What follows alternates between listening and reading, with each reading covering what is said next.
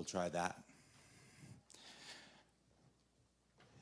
We were talking about worship fails on YouTube this past week, where people are in worship and then the drum cage falls on top of them in the middle of worship, or the one worship leader was playing on the synthesizer and they were leading in a quiet time of worship, and he set his book down and hit the button that went into a dance beat right in the middle of worship. And so we are not outside the realm of worship fails. After a beautiful worship set and going to Jesus, the senior pastor humbles us all.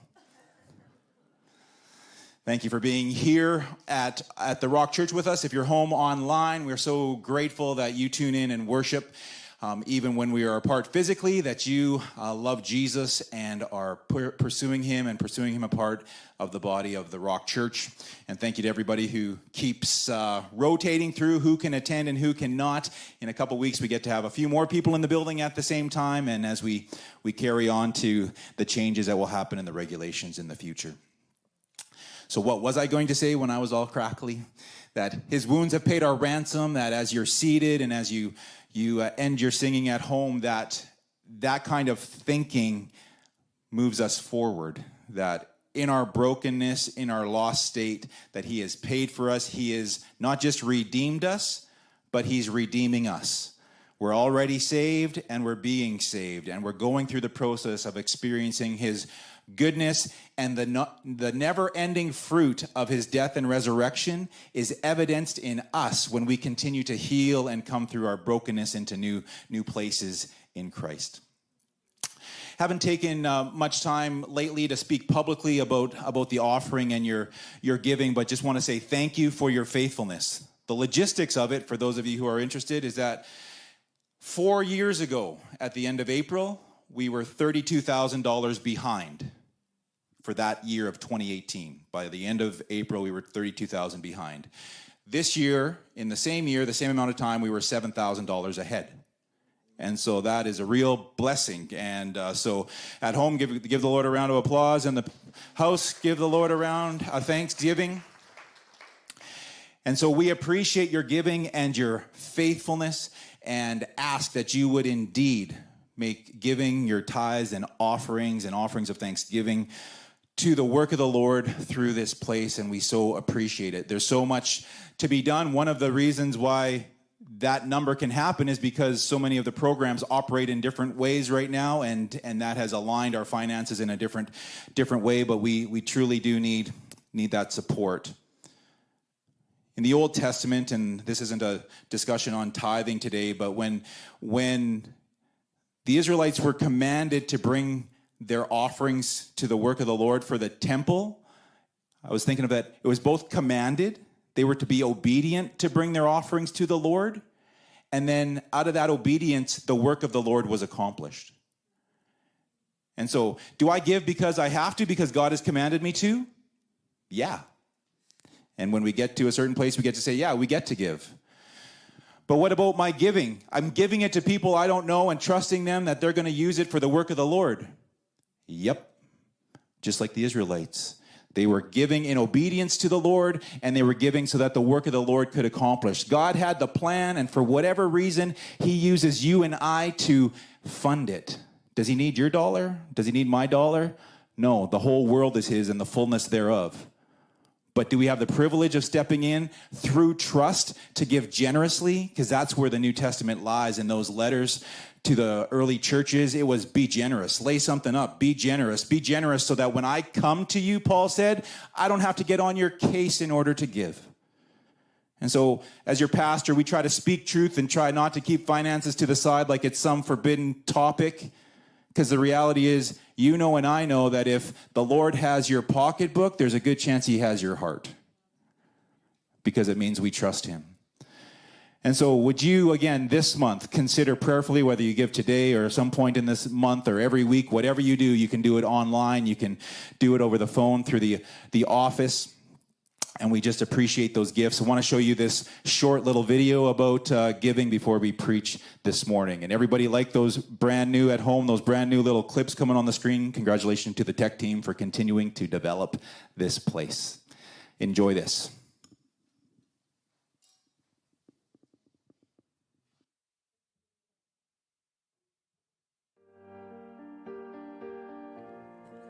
Imagine this bucket of water is your financial situation. Each one of us will face different choices concerning our finances throughout our lives. Some of us may be struggling to keep our heads above water as we face debt at every turn. Others may be right on the line with no margin for error. And still others may have even managed to put some money into savings. Oftentimes we allow these financial situations to order our giving for us. We give when we have plenty and hold back when times are tough. The book of Proverbs gives us a powerful truth when we view our giving based upon our bank statements. Proverbs 11:24 says that if we withhold what we should give, we will only suffer more want. Our first inclination when we hear this is to say that it cannot be true, that if we hang on to all our money, we will have that much more money to pay our bills. But the Bible doesn't concede this point. In fact, it tells us that only when we give freely, not hoarding our money, will we grow richer. By giving, we will end up with plenty, and if we try and keep it all, we end up not having what we need. What a paradox, and what a powerful motivation to give at the same time. Do you trust this promise? Do you believe that God rewards those who give in any circumstance? This is the one area where God tells us to test Him, and it's the one area very few of us actually do. We test His mercy as we run off like the prodigal son, only to find that He welcomes us back with open arms when we repent. And we are willing to test His patience with our habitual sins, again to find that He is slow to anger. So why not test His generosity and see if He does not fulfill our every need just as He promises?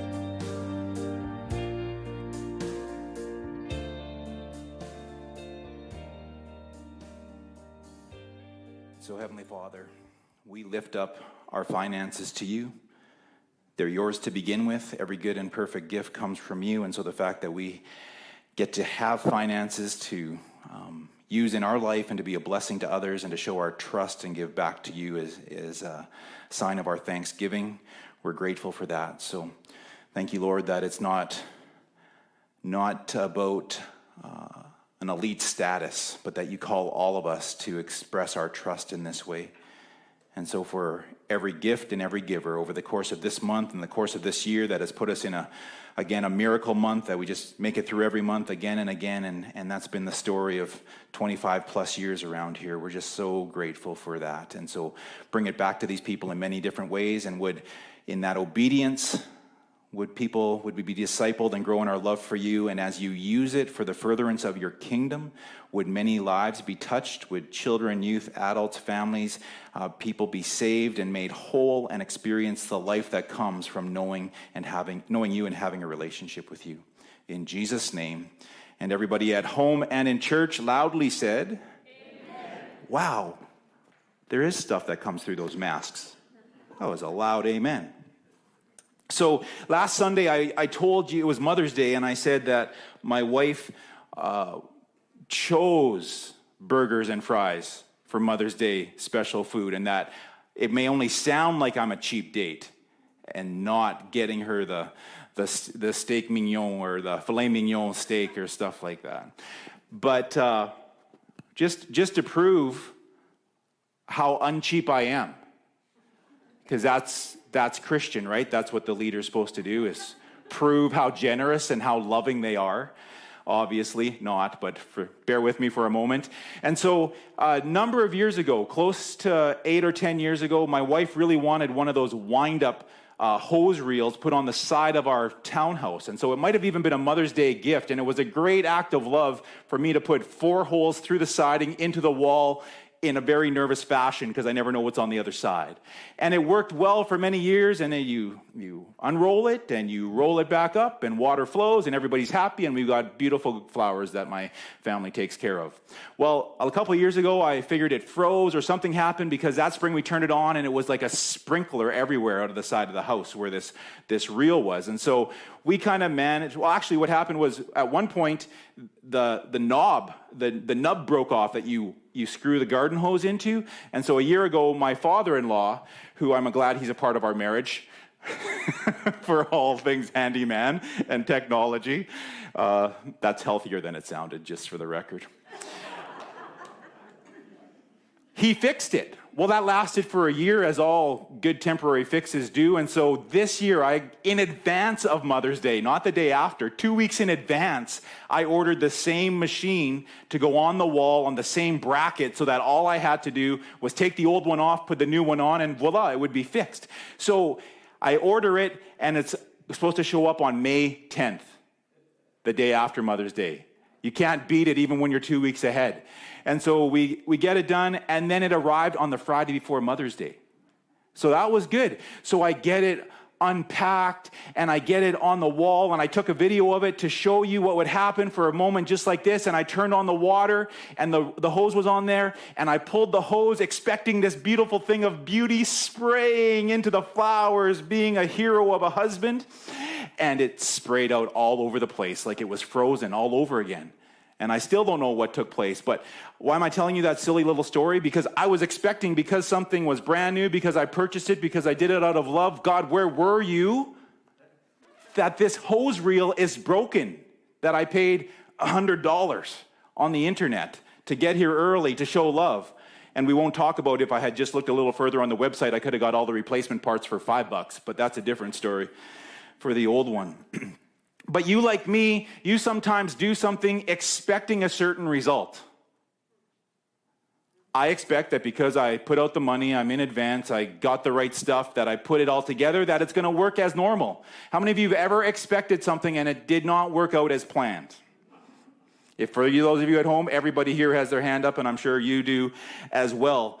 Well, one of the greatest gifts we can give our world, Pete Scazzaro says in Emotionally Healthy Spirituality, one of the greatest gifts we can give our world is to be a community of emotionally healthy adults who love well. And we're in our Loving Well series, and today we're talking about, again, becoming an emotionally mature adult, because that's somebody who is able to love well. And we want to do that, but it will take the power of God and a commitment to learn, grow, and break unhealthy, destructive patterns that go back generations in our families and cultures, and in some cases, our Christian culture too. So we want to grow and break out of unhealthy, destructive patterns. Well, this is what we're talking about today. Assumptions and expectations. Because if you want to love unwell, start operating in high degrees of assumptions and expectation. Because if you want to offend somebody, if you want to get it wrong with somebody, all you have to do is run at a rampant pace of making assumptions and making expectations of somebody else. Assumptions and expectations can be like playing with fire. If not handled properly, somebody's getting hurt. Either the person with you or your personhood yourself. Here's a story that I said I would never, ever tell publicly. And I don't know why I'll do it now. But the idea of playing with fire, it's actually an accident if you don't get hurt playing with fire. Lots of times, if you don't know what you're doing. Grade 12-ish, parents were away. With permission, we had friends over, and we had a bonfire. And me not knowing it is part of what makes me a little bit too communicative to my children more than they would like. Yes, Dad, we know we're supposed to be safe. Yes, Dad, we're supposed to know to be safe. But it comes out of a background of not being so safe myself some days. So we had a bonfire going on, and it wasn't really that great. And so what does the smart host do? Takes a jerry can of gasoline, straight on, and sets it down, and all of a sudden there's two bonfires. There's the one with the wood, and there's a little bonfire with the flame coming out of the gas can. Very dangerous, very bad, very ugly. I didn't know what to do, threw sand on it, put sand in the gas can, and that seemed to deal with it because we all lived to tell the story. But that shouldn't have turned out that well. Somebody should have got hurt, and people have gotten seriously hurt playing with fire when they don't know what they're doing. When we run at high levels of assumption and expectation, somebody's getting hurt, and we cannot love well.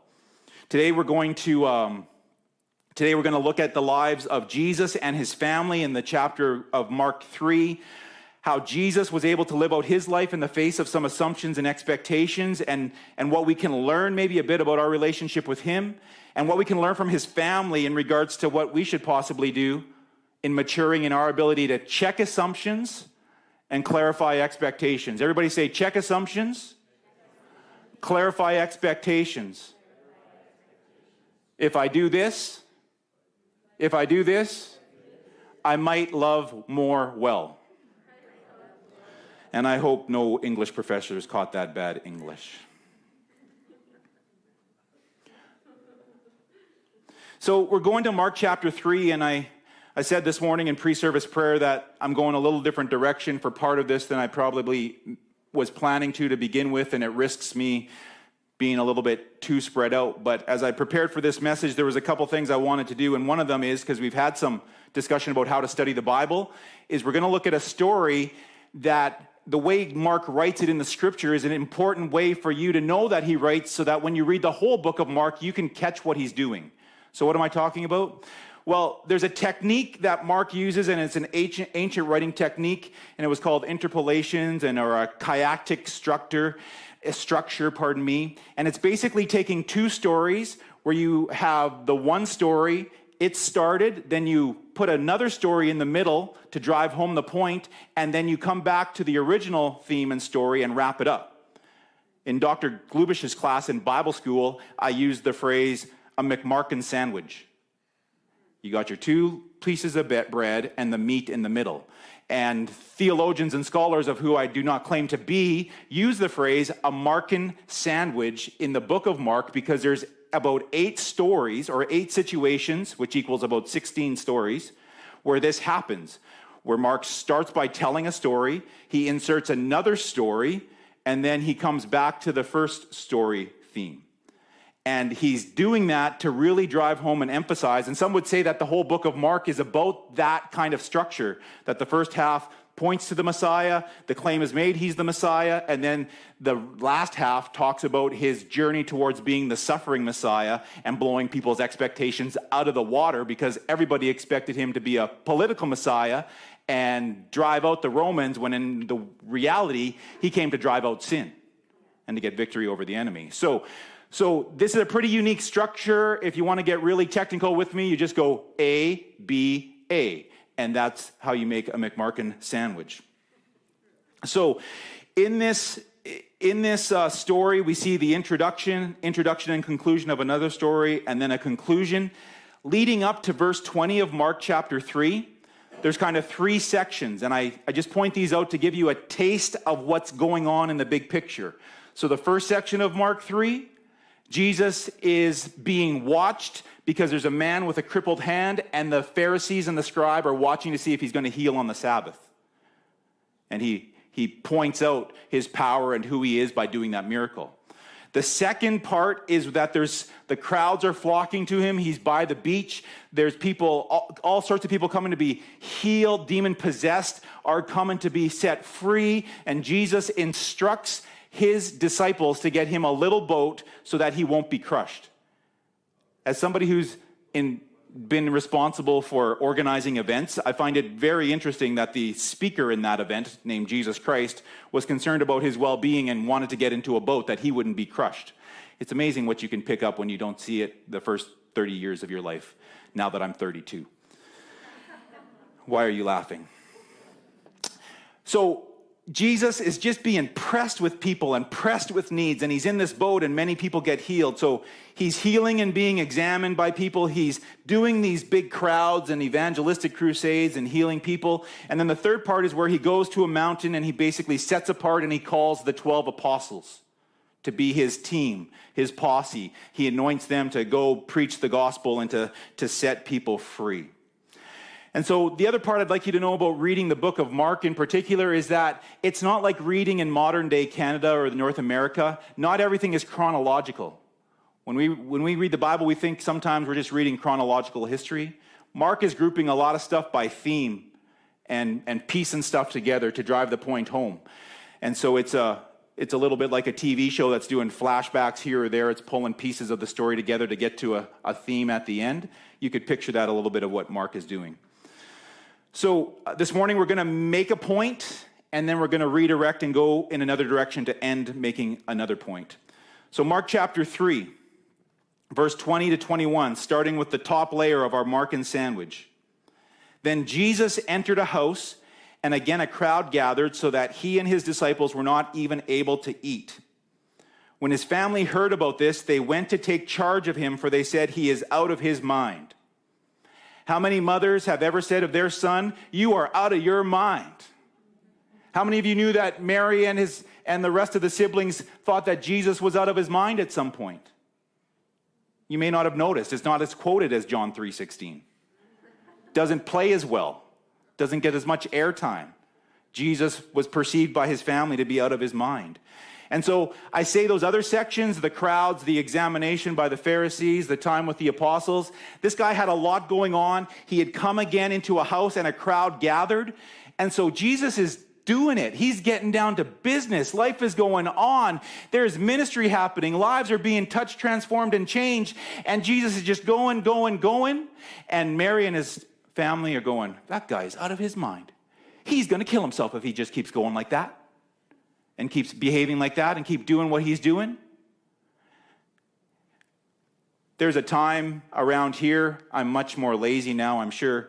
But there's been times at camp or at banquets or at church potlucks where I like to mingle. I like to make sure I talk to everybody, connect with everybody. And if I had $1 for every time this was said, I'm sure I could fund the budget for a year. Sarah, you like that joke. Thank you for laughing at that. You need to sit down and have something to eat.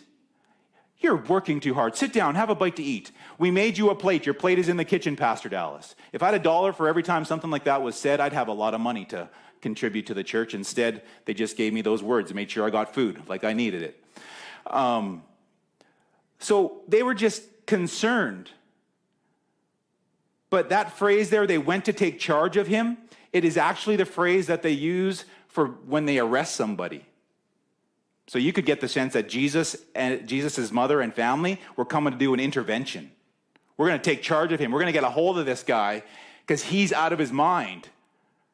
Act 1 done. Top of the sandwich over. Or I guess maybe we should talk the bottom, the first part, whichever way you like whichever way you build your sandwiches. Embed in there the second story, which we're not going to read, but the second story that's put in between this story is that of the teachers of the law showing up and accusing Jesus that he's doing the works that he is doing by the prince of demons, Beelzebub. And so the story is that Jesus really is crazy. First, his family's thinking he's crazy, and then the teachers of the law are thinking that he's demon-possessed because he's doing these mighty works and getting rid of evil spirits in the name of the evil spirit. He's casting out demons by using the name of a demon. And so he's obviously crazy, and his authority or his who he is being called into question. And this is where Jesus, at the end of that little section in verse 28 and 29, he says, whoever blasphemes against Holy Spirit will never be forgiven. He is guilty of eternal sin. Now that is a sentence, that is a scripture that has haunted many a Christian in their life as they struggle for assurance of salvation. Am I really saved? Yeah, but if I blasphemed against the Holy Spirit, I will never be forgiven of that sin. Have you done that? Have you? Well, I swore I used God's name in vain. Which is it? Which is it? Which is it? At the sound of being trite and giving you a little Sunday school answer, it might actually be a Sunday school answer, is that you have to put in context where this scripture is placed. And so that scripture about have you blasphemed against the Holy Spirit is placed in the context of the story where he is being accused of doing miracles in the name of Beelzebub. And so when you take what God has done and you attribute its power and the workings thereof to the enemy and to the wicked power, that is blasphemy. When you attribute to the enemy the works of God.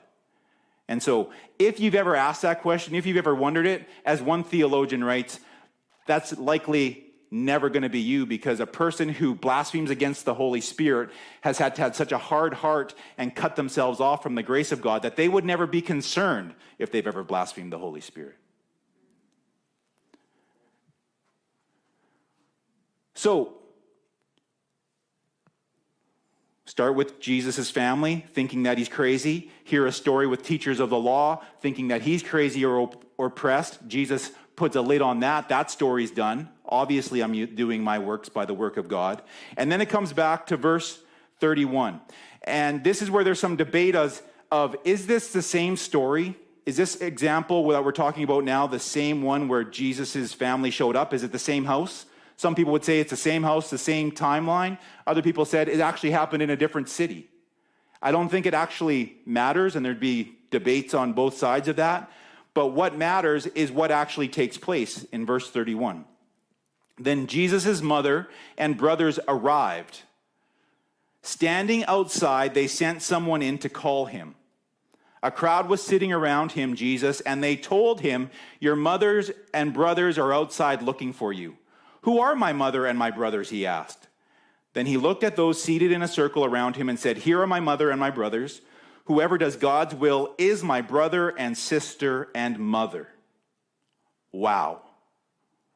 Just to put the icing on the cake or the cherry on top of the banana split, Jesus has now done one of the most atrocious acts that could have ever happened in Bible times. You see, family was everything. You stuck with your family. Your family was your safety, and you were supposed to be helping contribute to the family and to their safety and to their provision. Family was everything. If we think in North America, in some of our circles, that family is everything and we got to drop the ball to do everything, drop everything to do whatever we need to for our family, they actually lived and breathed family for real in that day and age. And so in this picture of this Markan sandwich of everything that's gone on, and particularly with Jesus and his family has certain expectations of what Jesus should be doing, how he should be behaving. And the reality is it's far more severe than even you and I think, because in the first part where they are saying he's out of his mind, there's a very good chance that they are worried about their status and reputation. Because when somebody's crazy, I'm now guilty by association. If you're crazy, now I'm crazy. Jesus, we got a little bit of a carpenter's reputation, nice little family going on over here. Could you just tone it down a bit because you're acting a little bit crazy? We expect you to toe the family line, to behave in ways that's respectable. Anybody ever felt any pressure from their family? Some outside expectation of how you should behave, what you should be doing as a family member? Yeah, for sure. Well then, just to show how crazy Jesus is, he then redefines what family relationship is all about. And if this is just a little parental warning, this is about to be some of the strongest language that I ever say about family, because I get to just bounce it off what Jesus is saying. Who is my brother and sister? Who is my mother? It's those who do the will of the Father. That's Jesus' expectation. That's who the family is. But you see, he was redefining what family meant, because the family was going to be those who carried the same values and followed after God and surrendered to him. That is my brothers and mothers and fathers. And in our North America climate, with all our comforts and all our privilege and all our money, access, and resource, we cannot need the church and the family of God the way people without those kind of resources do. And we lean on those families, and this family, the family of God, whatever church you call home, if you call Jesus Christ your Lord and Savior, that family of God stuff, it becomes second nature. It could become second place rather than second nature, is what I meant to say. Because Jesus has redefined the family to be the family of brothers and sisters. Now, some of you are saying, well, there's all sorts of scriptures that say, yes, Paul teaches that if you cannot take care of your family, you're worse than an unbeliever. We're supposed to love our wives. We're supposed to be providing for our children and being good models and mentors and providers for them. So this is not getting rid of our earthly responsibility and the love that God has put in our lives for our family. But let us not minimize the fact that Jesus himself has redefined family priorities as brothers and sisters in the Lord who will do the will of the Father. And when we get that straight, we will get all sorts of conflicts settled out in our life. And actually, when we get that family in order, all the other stuff begins to flow a little better and easier because we're not so conflicted. Somebody could say amen a little louder. So he is reframing it. What a statement.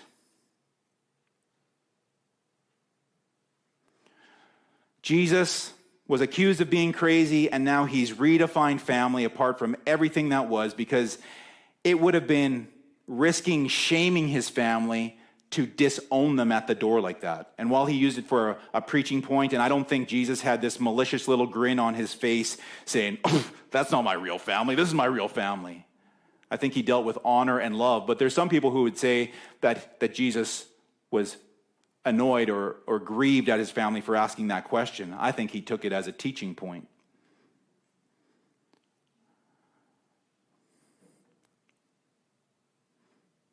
So Jesus, because he knew who he was and his relationship was secure with the Father, and he spent lots of time with God the Father, he was secure in who he was. He was able to withstand the assumptions and the expectations of his family of origin.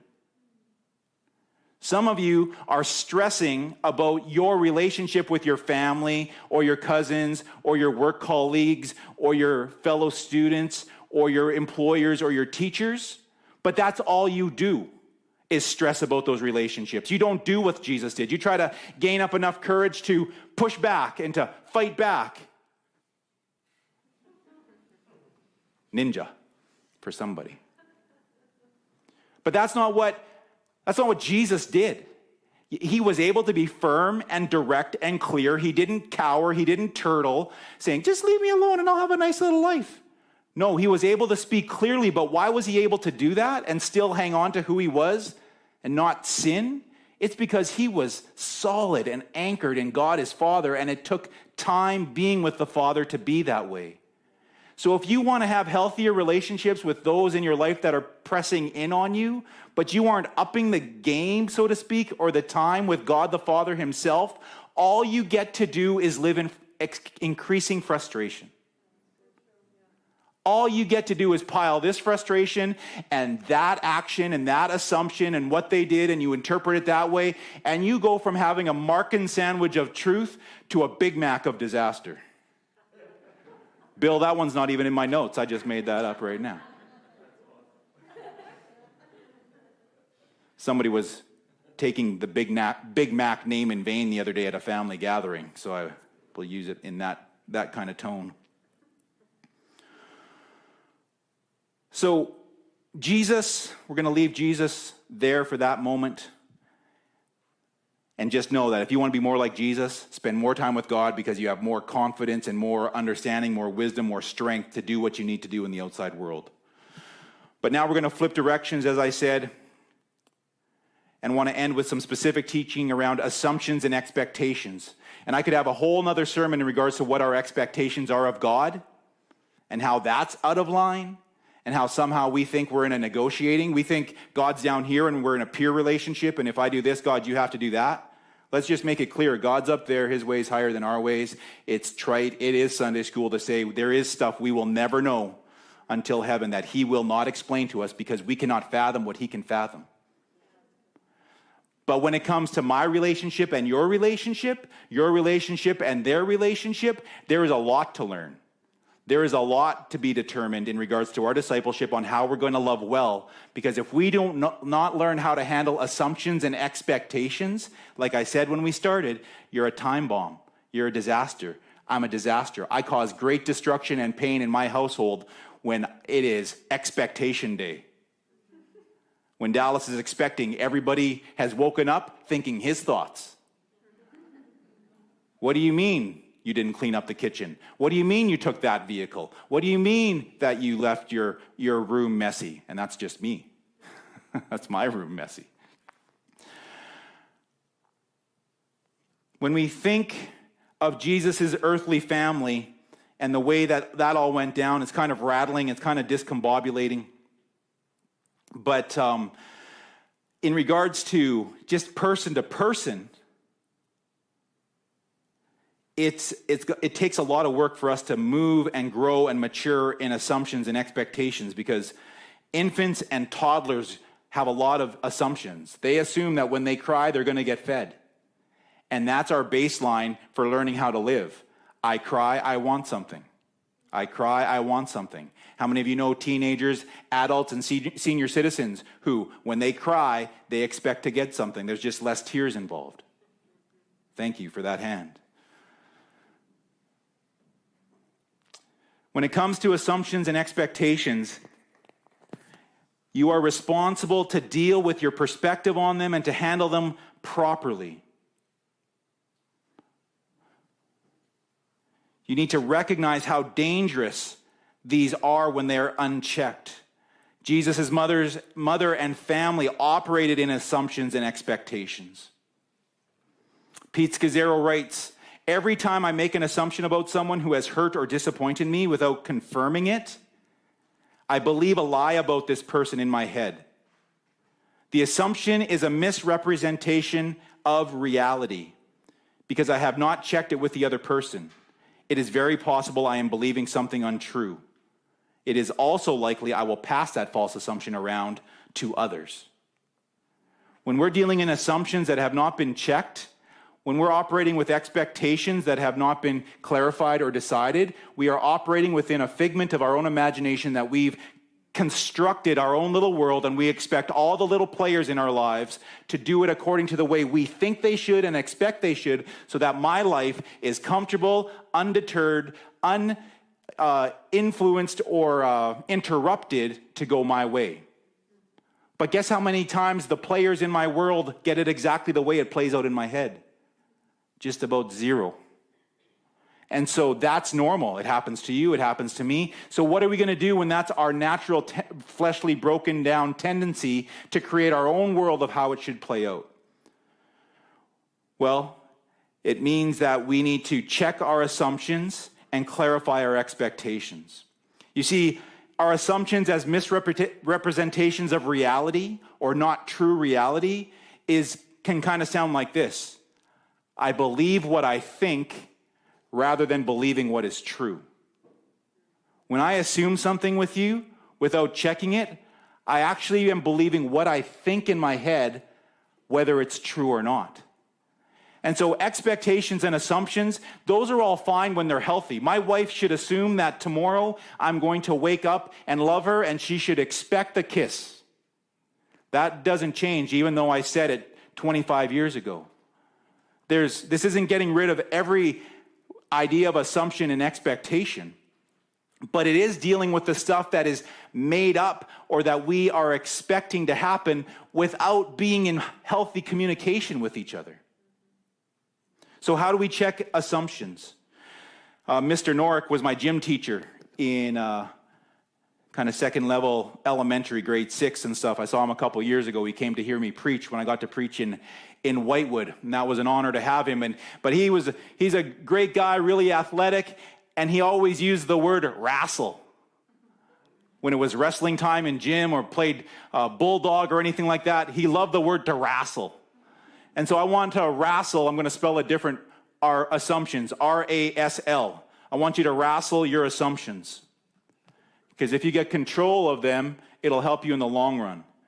So first, with your assumptions, I want you to reflect on your thought. What are you thinking, actually? Have a meeting with yourself, as Joyce Meyer says.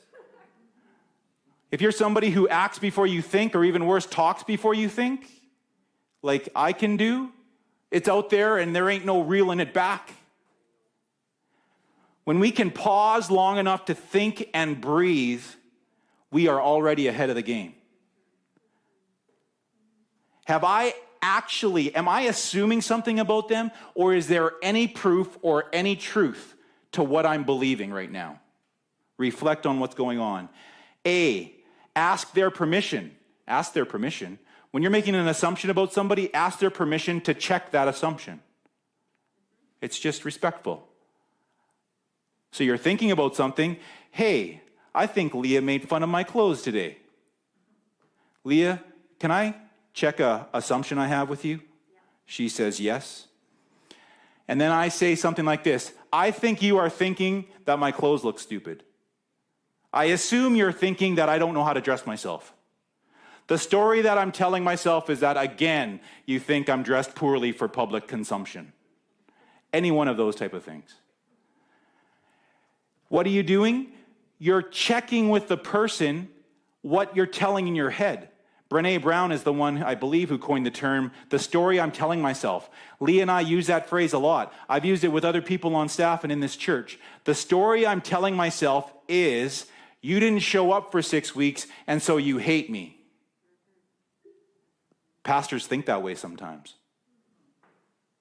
Part of my job is to tell you how pastors think. A lot of us guys are really insecure. That's part of my discipleship process, is to grow in security and maturity. But when I send you a nice long text and I get back thanks, they don't love me either. All they said was thanks. They don't have the time of day for me. You know, Brooklyn, that time I sent you that long text and all you said back thanks, the story I'm telling myself is you were really perturbed with me and didn't have the time of day. No, Dad, I was getting in the car and was going to be late for work that you're the boss of. Oh, okay. Whew. And love flows again because I checked the assumption. Silly little examples for real stuff. And what was the last one? She spoke back. I had to listen to their response. Yes, the assumption is true, and then we've got something to deal with. Or no, it was all nothing to begin with. Reflect, ask the person, say what you're thinking, the story I'm telling myself is, and then listen to what they're responding. If you do that, you will deal with 90% of your assumptions that get you in trouble if you actually check them out with the person. If you don't check out your assumptions, you are dangerous.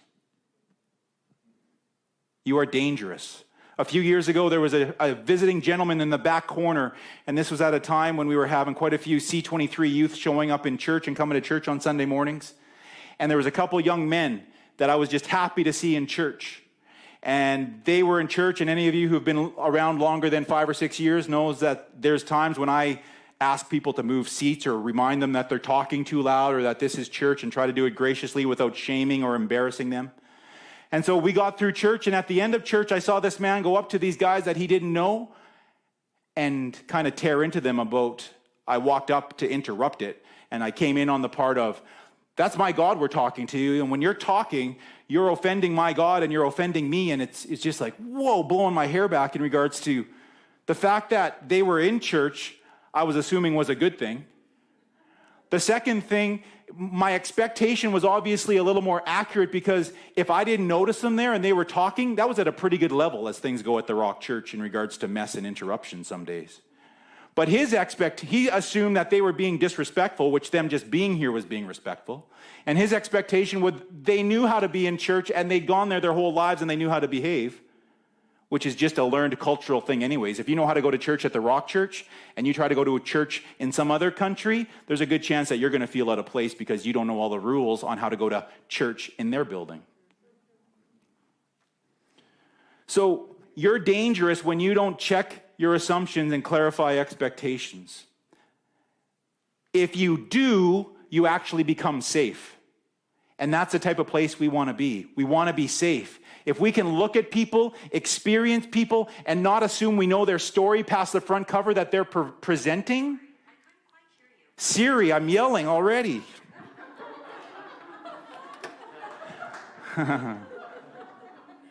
Apple's going to get saved. You are safe, which means you can handle assumptions. You know how to handle people's mess. So we check assumptions and we clarify expectations. Jesus' family had expectations of him. You have expectations of your pastor. You have expectations of your church. You have expectations of your pastor and church in COVID. Well, I think they should have done this now that we're a year past it, into it. Our church could have done this. Pastor should have been on our doorstep more. Pastor should have phoned this, that, and the other thing. I can only assume that half of those things are accurate, and I probably should have done them. I just didn't, mostly because I couldn't, and some of it because I didn't want to, I'm sure. But there's all sorts of assumptions and expectations flowing in the world, and particularly shows up in the Christian world when assumptions and expectations are flowing on how everybody else is supposed to behave. And why does it show up? Because it's like an explosion, because it doesn't mix with love. You cannot flow in assumptions and expectations in an unhealthy manner and try to be a place that loves and follows God and flows in the Spirit and have love flowing and expect for that stuff to mix because it's water and oil. It just doesn't mix. Some of you have political expectations. I love it. I've seen it both in this church during the days of Mr. Trump, and I'm not one side or the other, but I could hear conversations where some people just assumed that everybody was a fan and everybody liked him the same way. And there was other conversations that I heard where the person was assuming that everybody hated him and didn't like him a certain way. And there was these conversations, and I could see the person on whatever the other side was just kind of having their hair blown back because there was no room for what they actually thought. That person just expected it all to be their way. So I got to wrap this up. I got too excited.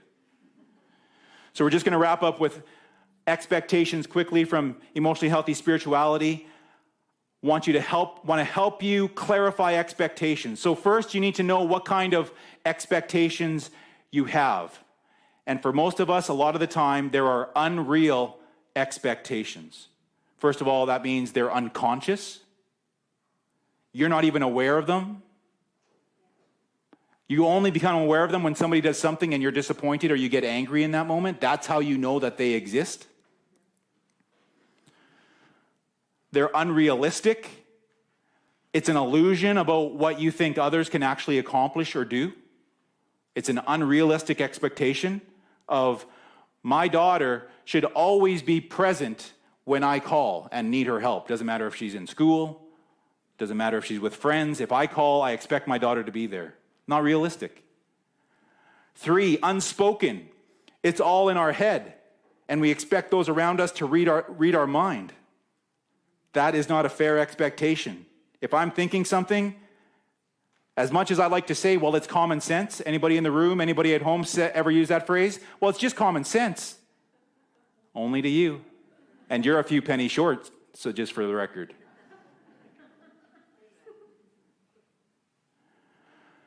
And the 4th unreal expectation part is that it's unagreed upon. Until the person we are in communication with has understood and agreed to it, it's not an expectation that's real because they cannot participate fully.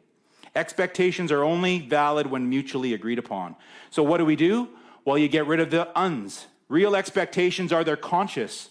You think through and you get on top of what your expectations are and what you're aware of. Have a meeting with yourself. Number 2, they're realistic. I've thought about that person.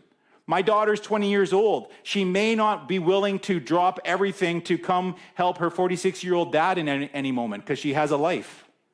That's a more realistic expectation.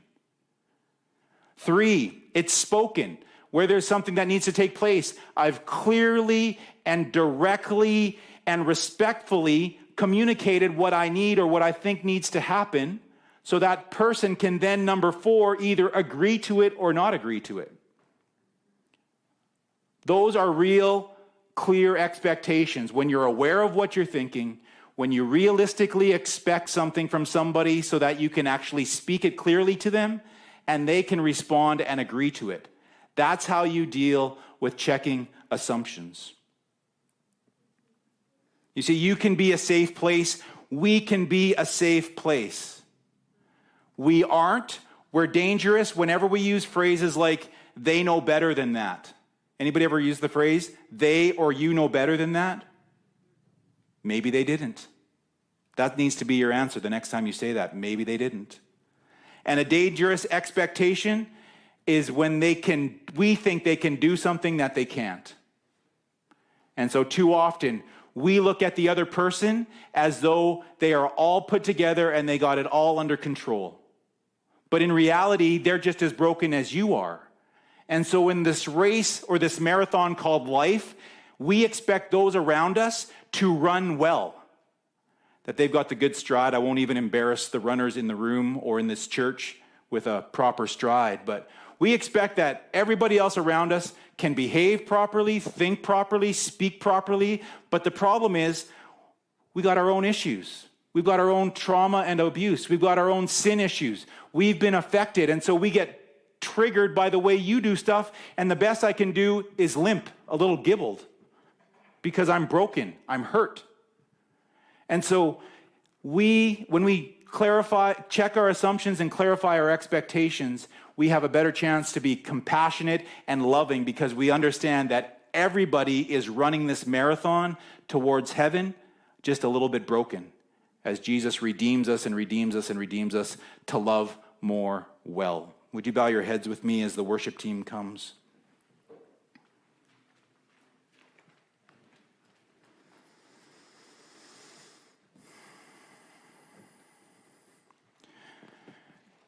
So, just want you to place your hands in front of you, whether you're at home or in this room. And maybe you have been someone who you have operated with an assuming attitude. You've made assumptions. Maybe you found that you have had expectations of people or things in relationships, and you keep getting disappointed. I'm sorry you've been hurt. I'm sorry you've been disappointed. And I want to encourage you today that you can go to Jesus. He can heal the hurts. He can give you the courage through Holy Spirit to bridge these conversations. And so I'm going to lead us in a prayer. I'd like you to picture just even taking the words, assumptions and expectations, and putting them in your hands. And we're going to offer them to Jesus instead of being tools for destruction and immaturity in our life. We're going to give them to Him and ask Him to replace it with love, that we can love well in these relationships. So, Heavenly Father, we ask you to lead this time of prayer. If these words resonate with you and express your heart, you can pray them after me. Dear Jesus, you see my assumptions and expectations and the times in my life when they've been dangerous and hurtful to others, to myself, and even my relationship with you. I repent of my sin, my pride, my arrogance, my control that says things have to go my way.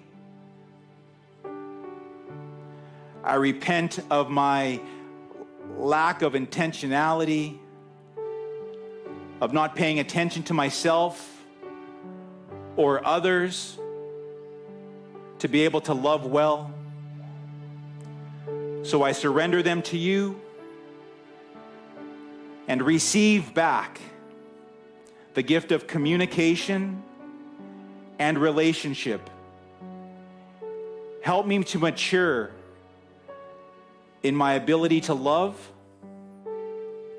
that I would not walk around with wrong assumption and expectation. Help me to be like you, Jesus, able to be secure in my Father and confident in who you've made me to be, while dealing lovingly and respectfully with those around me. In Jesus' name, amen.